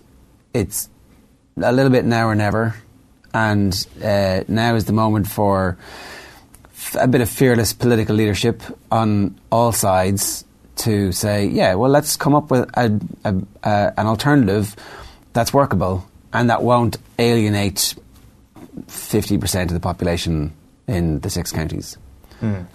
What is that vision? What does it look like? That was the Good Friday Agreement. How does it operate in a day? It wasn't, because the Good Friday Agreement wasn't about a united Ireland. It really wasn't. But in terms of not alienating 50% of the population, the fluid notion of a border, the fluid notion of being a separate country or being the one country all at the same time. Now, obviously, that's to Republicans in the north, that was never the case. But and the DUP have just torpedoed the Good Friday Agreement anyway. Basically, you definitely need to go over their heads and start talking to moderate unionists and to the most extreme unionists and go, well, what are your concerns here? Let's just listen to those and go, well, you can continue to be with those guys over there who don't give a shit about you, who have just bribed you briefly with the long-term aim of actually not giving two shits about you or your identity.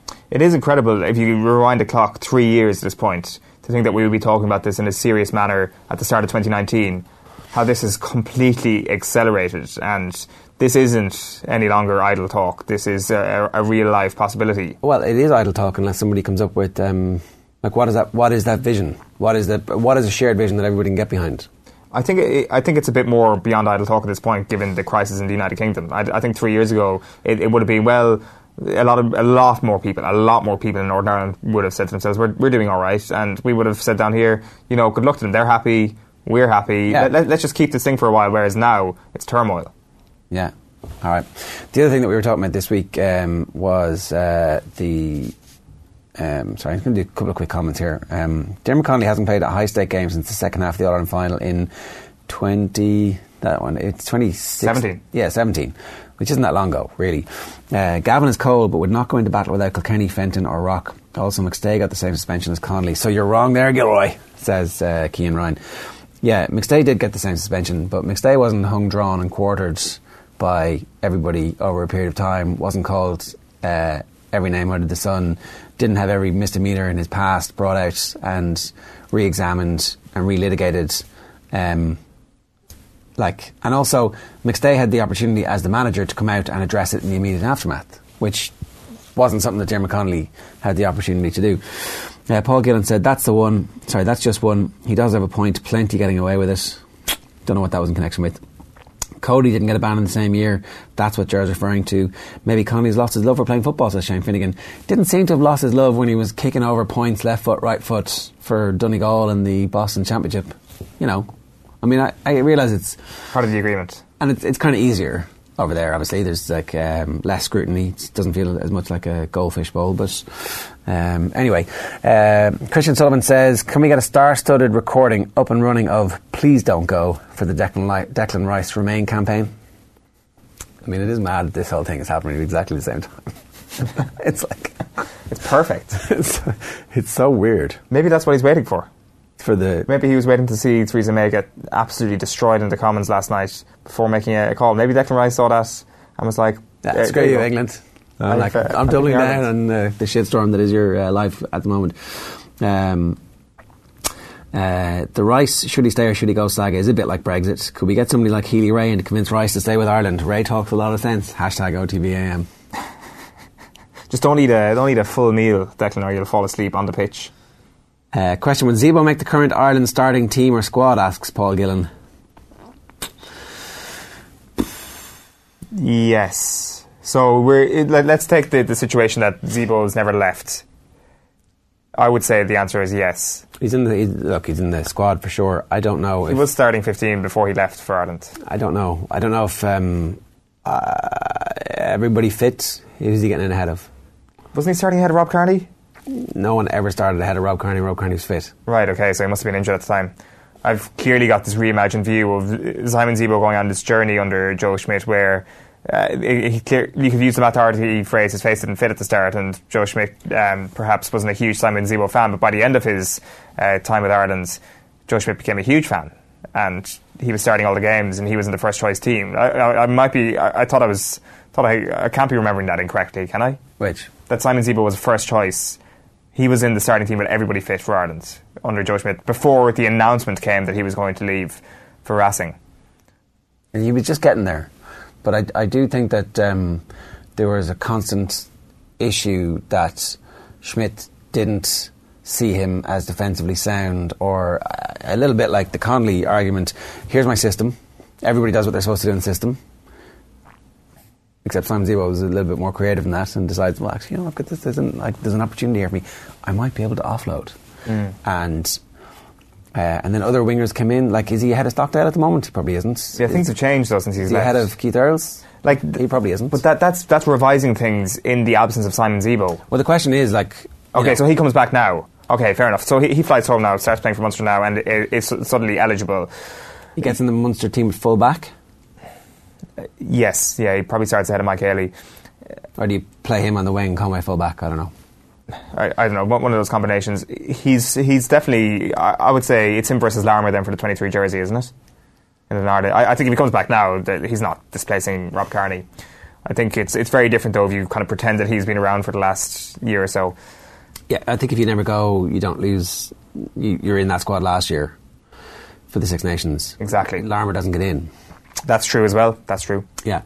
Will Caelan Blade or John Cooney be able to put a marker down in the Six Nations given injuries at 9? Well, we'll wait and see. It's from Aina Finn. We'll find out today if Blade is actually definitely going to be in the squad. It looks like he is, according to the leaked reports in the papers. Yeah, his name has been mentioned quite a bit. That the Cooney injury, as Andy says, he's not quite sure what the prognosis is. So we need to actually see how... Back spasm was what they were saying. Back spasm, but right. That's fairly vague in terms of the severity of that. Incredibly vague. Could be absolutely anything. Marmion is clearly second choice in Joe's head, and given his performances against England in 2017 and New Zealand in 2018, it is justified, said James McCullough. It's a fair point.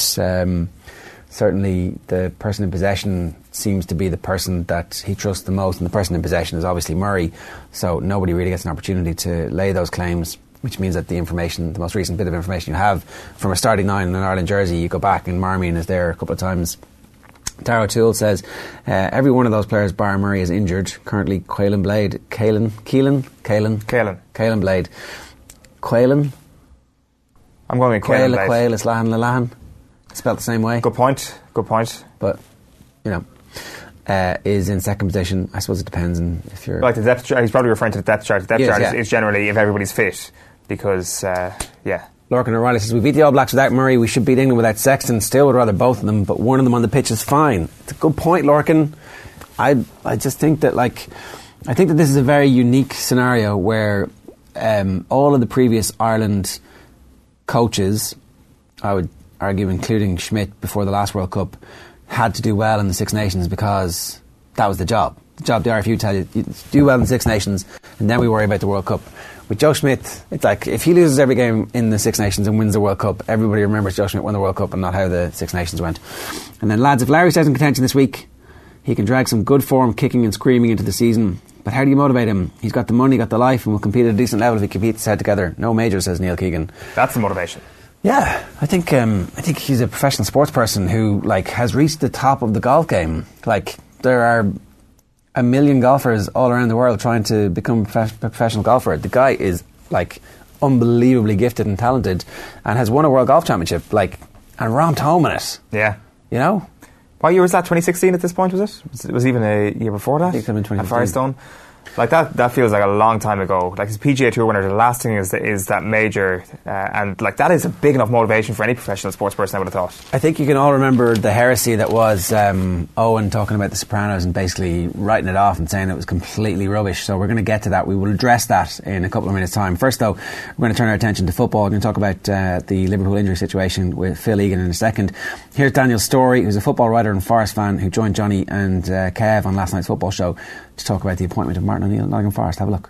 The suspicion is that the owners will throw money and throw big decisions at the problem until it eventually comes off. And actually, the Championship has shown in recent years that it takes a bit more than that. It takes a bit more nous. It takes a bit more faith and patience and savviness. And that's not something that Forest have had over the last few years.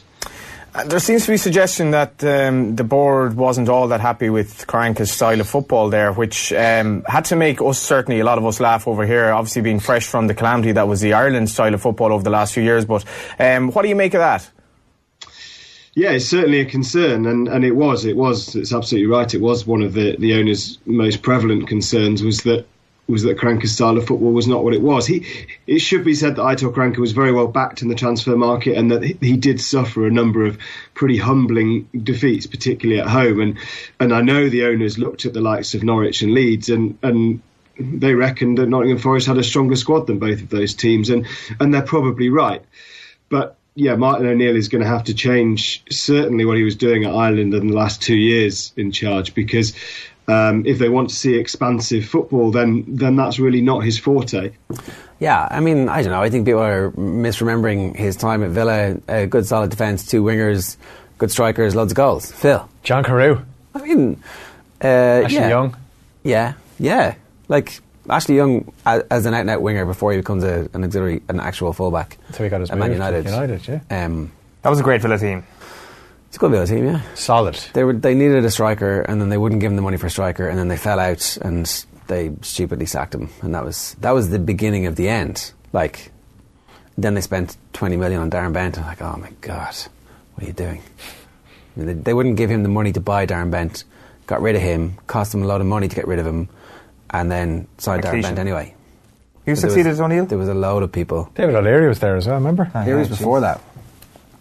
Who was the immediate successor to McLeish? McLeish, I think. Rings a bell. Either way, it didn't make a lot of sense. and things just got a lot worse. At least they were still in that bracket for a very brief amount of time after that. Obviously, they were kind of like... Oh no, once McLeish came in, it was over. But no, second. That was the end of it. They didn't go straight into relegation, Meyer, though. Oh, they were fighting relegation. David O'Leary he had a few issues with them. So O'Neill takes over from O'Leary and turns them into a top 6 team. And then, I forgot about this, Gerard Houllier. Oh, yeah. Gerard Houllier took over and was like, oh no, I'm fine, I'm totally fine. I'm not fine, I'm completely screwed. He only lasted like 6 months. He went from September to June. Then McLeish, then Lambert, then Sherwood, then Remy Gard, then Roberto Di Matteo, then Steve Bruce, now Dean Smith. I've got no recollection of Roberto Di Matteo. Neither do I, and I'm a Villa fan. No, I was at a Villa game when Remy Gard was in charge. They played Arsenal. I wanted to give Remy Gard a bit more time, but that didn't work out. No, that was the time to make your Allardyce appointment, not Remy Gard. Kind of like the Huddersfield appointment right now. Sherwood wasn't that bad. Sherwood got into like an FA Cup final, and the team was... So what happened with Sherwood, I think, was that they signed lots of players over his head, and he wouldn't pick them. And they're like, these players actually aren't that bad. You should just pick them. Just because they weren't your players, put them in the team. But he wouldn't. And then Remy Gard was going to play all the players that your man, the Liverpool, Connolly had bought them. Oh God! He actually did a good job. He bought some good players. He's in Fenerbahce or something now. He just gets jobs all the time. He's obviously got a good scouting network. Like they signed Idrissa Gueye and the fast guy from Barcelona, Adama Traore, who didn't quite make it at Villa in the way that he's not quite making it now. Yeah, at Wolves. I was watching him chase around the hopeless cause the other night. I said that's actually suits his game. Yeah, there's a player there, right? There's like something there that's worth having on your bench, and they got him for next to nothing. But I've no idea how we ended up down the wormhole of Aston Villa. Martin O'Neill, there you go. It's your favourite wormhole of all the it's things. Not. It's the most painful one. Yeah, well, that's obviously the best one. Like, what's the most painful thing about being an Aston Villa supporter? That they've been relentlessly shit as long as I've been supporting them. With the exception of the Paul McGrath era. What about the Martin O'Neill era, though? Like, that's what we were talking about here. They were good times. They were grand times. Like, what would you do now for a top 6 Premier League team? Actually, what's the point of being a top 6 Premier League team? It's better being a team who just about stays off relegation because there's drama. But if you're like just about to qualify or not qualifying for, what's the joy? The getting great European nights away and things like that, and you know that's when you go on your FA Cup run or your Carabao Cup run. Yeah. So that's why Arsenal fans love the cup, because like it's a chance for them to win a trophy. And that's not a dig. Like, you took it as a dig. Arsenal fans are very tetchy at the moment because we got our Arsenal back. It wasn't that long ago that they were singing that, and it's a bit of a shambles. Well, they should start singing "We Got Our Arsenal Back" now, because this really is actually getting worse. Arsenal. It's just kind of a crumbling of the structure in the football club, a reversal of literal fortune, as in, you know that thing about qualifying for the Champions League? Yeah. That's actually quite important. Back-to-back seasons where you're not in the top 4 and not having that revenue coming in. Turns out you actually can't afford to pay Mesut Ozil £1 billion a week. Turns out you can't afford to pay Aaron Ramsey £1 billion a week to sit on the bench. And both of those players are now going to leave. Ozil, they are talking about paying some of his wages while they sell him to another club. That is how grim the situation has rapidly become. That's like the financial mismanagement on the Leeds scale of stuff. It's like, yeah, we'll pay you to play for somebody else. And then you set Johnson and all this. And then decent kind of nubs of recruitment over the past 12 months, mainly down to Sven Mislintat. He's gone, it seems. It all comes back to this bizarre thing that happened at the start of the season where Ivan Gazidis just left. Yeah. He went to AC Milan. This is supposed to be the most exciting part of being involved at Arsenal Football Club. The Wenger era was finally over. It was like starting the next book, and after page 1 you're like, nah, I'm not having that. I'm off to read another book. And the end of the first book was so good. Like, what are you doing? You've left yourself on a cliffhanger, and that's it. What the hell happened that Ivan Gazidis left Arsenal Football Club? Something was not right. And because of that, now Mislintat is gone.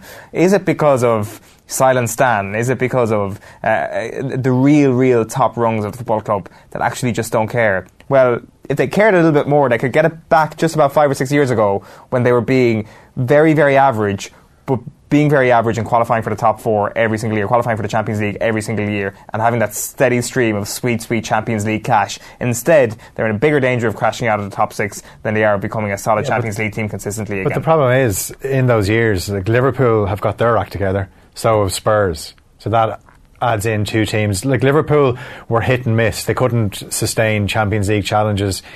Even when they finished second under Benitez or they finished second under Rodgers, then they couldn't follow it up. They're doing that under Klopp. That just puts Arsenal out a bit. And obviously Spurs are finishing in the top 3 consistently. And again, that just pushes Arsenal. Arsenal aren't doing that much different, but their competitors have got better. But the worry is the gap is going to get bigger. Well, that's the worry. Like, it is somewhat acceptable. It's more acceptable to stand still than to actually regress, because that's what's going to happen here with these moves. That, okay, it might not be ideal. You may say that Mesut Ozil doesn't deserve the money he gets paid. Fair enough. But the one thing you cannot do as a football club is start pulling back revenue in terms of what you're investing into players, because ultimately cash is king in this game, and Arsenal already weren't a financial heavyweight in the mould of Manchester City or Chelsea, and now they're even lessening that position, it seems. I think a lot of I'm getting carried away. Yeah, I think a lot of those English teams, their power in world football is absolutely massive. It's about recruitment. It's about being able to buy well, and there's no strategy at the moment at Arsenal, and that's the issue. Let's move on, because we've got James to talk about Liverpool and their injuries. So Nathaniel Klein goes out on loan, and everybody's like, oh, that's good, you get a few games, maybe Bournemouth will pay us a bit too much money the way they do for everybody else. Yeah. And it's like 15 million for Ibe, 19 million for Solanke. Great bit of business there, lads. And then all of a sudden Trent Alexander-Arnold is injured, and it's like, who's going to play right back? Yeah. Who is going to play right back? Well, I know a lot of people saying, is there a clause to get him back? Obviously, they can't get him back. Why did they let Klein go? Klein wanted to go. He said, it's frustrating, I can't get a game. Like, over 2 years ago, this guy was a right back for Liverpool, and he was first choice for England. And now he was nowhere near the Liverpool team. But I think even if he was fully fit, Klopp has moved on. That Klein is one of those defenders. He's 6 out of 10, 7 out of 10. Even against United, his only start for Liverpool this season in the Premier League, he was solid. But when he goes forward, he doesn't really create. I was just looking even at his stats there. 103 appearances for Liverpool, and he has just 2 goals, 5 assists. Trent Alexander-Arnold, 7 assists from 67 games, 4 goals. Just gives you more going forward, and that's what Klopp needs. Is that onto set pieces, though?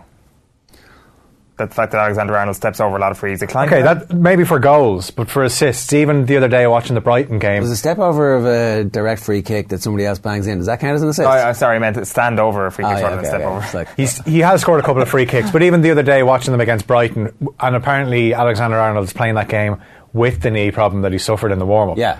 And he puts in a cross that Shaqiri, the smallest player in the pitch, up against Duffy and Dunk, managed to get a bit of space. Alexander-Arnold on his left foot is still able to pick him out. Whereas I find watching Klein then the years, when he gets into the final third, he either checks and plays it back, or his final ball isn't good enough. Let's say we all agree with that, right? Let's say your assessment is bang on, and it's exactly what Jurgen Klopp thinks as well. But injuries happen, you're in the Champions League and you're in a title race. What the hell are you doing leaving yourself with no cover at right back? Well, see, he looks at it, he has cover. He's got Fabinho, who's played as a right back for Brazil.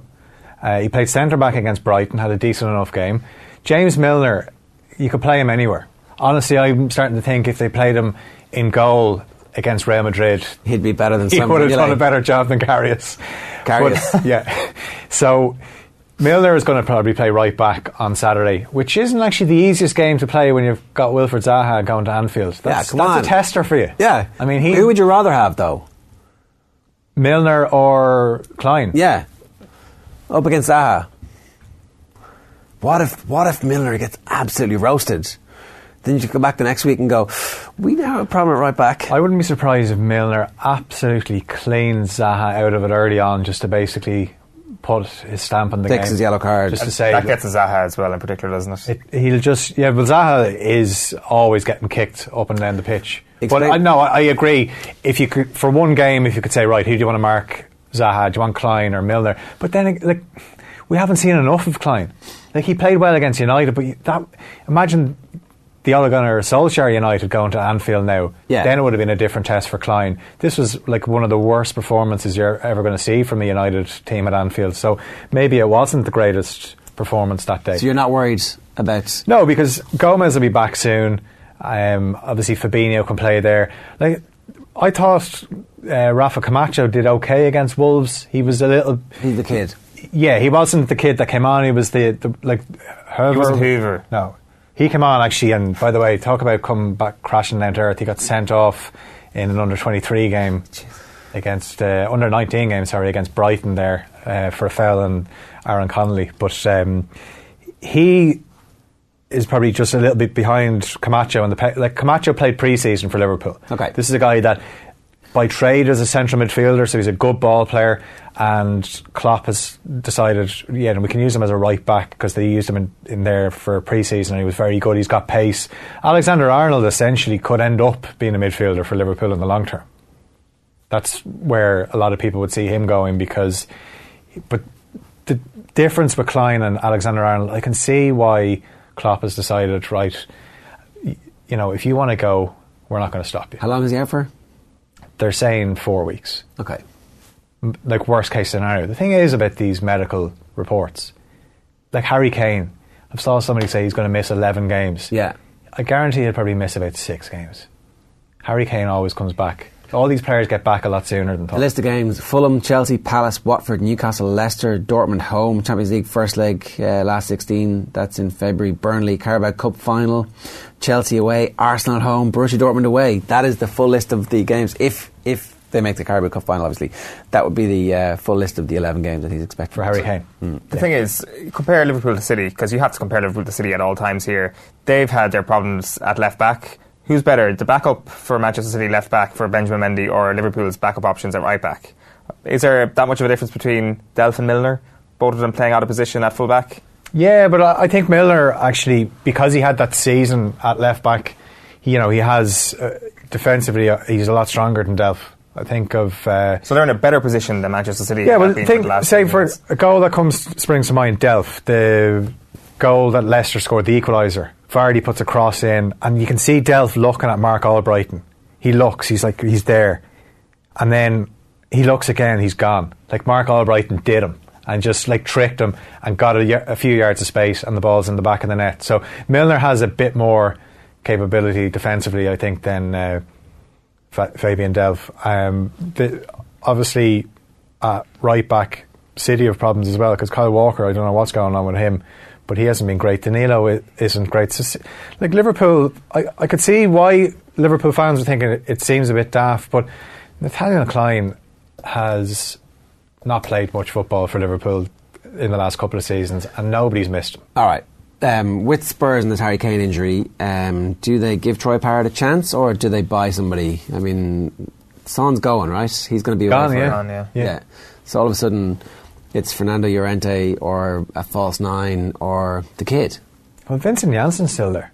Pochettino said that he doesn't want him anymore, basically. Well, because Parrott played a reserve game a few weeks ago against Liverpool, and he came on for the last few minutes, and Janssen started that game. Right. So you're kind of wondering, what is Pochettino thinking? With all Parrott's goals this season have all come at underage level. He scored 3 in the UEFA Youth League. He scored against PSV, against Inter and Barca. Every time, and those games are on TV, and they tend to be on early in the afternoon, and when we're working hard in the office, we're like, let's put on a bit of UEFA Youth League, and there's Troy Parrott banging in goals. Is he a 9? He plays as a 9, yeah. He's not even 17 yet. No, it's very ridiculous, really. There's no chance of them giving him significant game time in the absence of Harry Kane, is there? He's going to be sitting on the bench. There's some of those fixtures there, surely, like that you could get. The problem is the Palace in the Cup. Yeah, see, if it wasn't Palace, if it was Tranmere like it was in the third round, they wouldn't have to take Kane off the bench. The icon that night that Pochettino said the Tranmere fans were lucky to see. I thought he was right. I mean, come on. At least Pochettino's like throwing the FA Cup a bone there. It could have been Harry Kane saying, put me on. There's loads of goals in this. Because that's what managers need to do when they're a manager of a football team, is look after competitions, not their team. His standing in the game is important to him because he wants to be the manager of Manchester United. He wants to be a leader. He might be thinking now, Like, given the last few days what's happened, Yeah. maybe the United job isn't such a bad idea. But I just think with Pochettino, he's not under that much pressure at Spurs. If he was given money at Spurs, like he said in an interview, you know, if you want to talk about us challenging for league titles, give me 300 million, then the pressure will go up on him. But if he goes to United, it's different pressure. I don't know if he's ready for that. I'd say he probably is this morning. Think Well, so? you've got to find out, right? Like, Yeah. it's a bit like United Ireland is now or never. I don't know. I think that if you're Spurs, you're trying to get a loan deal. You're trying to like hijack the Higuain transfer loan. You're desperately trying to get some bodies in who aren't Fernando Llorente. And Higuain's going to Chelsea. That seems to be something that's going to be completed. It's hard to do what Chelsea did to Spurs at Willian. It's hard to do a reverse of that for Spurs, considering the Sarri and Higuain link. So I'd be very surprised if Somebody like that, though. Do you take Alvaro Morata and turn him into a striker who can actually score goals? Well, 70-year levels is obviously not going to happen. It just kind of strikes me that you say that Pochettino should be playing or should be picking up the FA Cup as if he's like some sort of politician. Like what he did with Harry Kane against Tranmere is like what Gianni Infantino would do if he was a football manager. As in, like, keep everybody happy, put a smile on the face of everybody. He's not here to make friends. He's here to win football matches and football tournaments. Playing Harry Kane against Tranmere later on was stupid. But anyway, that's just kind of like a little point that was kind of annoying me there. I don't know what the Tranmere fans thought actually when they saw Harry Kane 5 come minutes on. ago. Okay, on. Well done. I didn't want to interject. It's called L'Esprit d'Escalier. Yeah, exactly. Whatever you said. So basically, what's the kind of final verdict here? That Liverpool are not I'd just like to going go back to to a point you made at like 8:25 this morning now, and I thought that was, you know... I think Liverpool will be fine without Trent Alexander-Arnold for a few games. Milner will go in there. If Matip even comes back, they have the option of Fabinho in midfield, at right back, and then, you know, they can reshuffle midfield, where it's about time actually Naby Keita started showing what he's made of, because... And now there's going to be room for that because some of the midfielders are going to play right back. Like, even he came on against Brighton the other day and he gave a ball away that led to a chance, the Pascal Gross chance that Fabinho actually blocked. But away to Burnley a few weeks ago, it's probably the best game I've seen him play for Liverpool.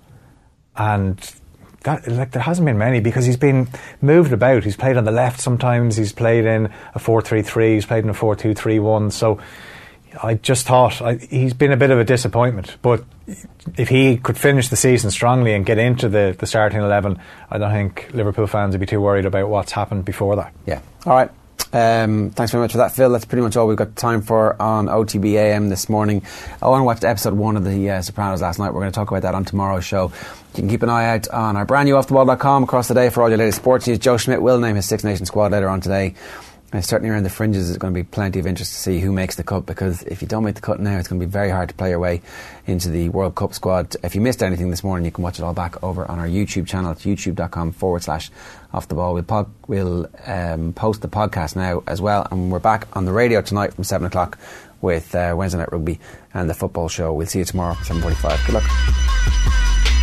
So, if you like this, you'll probably also like OTB AM, Ireland's only sports breakfast show. Subscribe to the OTB AM podcast stream or catch the show live on YouTube, Twitter, Facebook or offtheball.com every morning from 7:45 AM.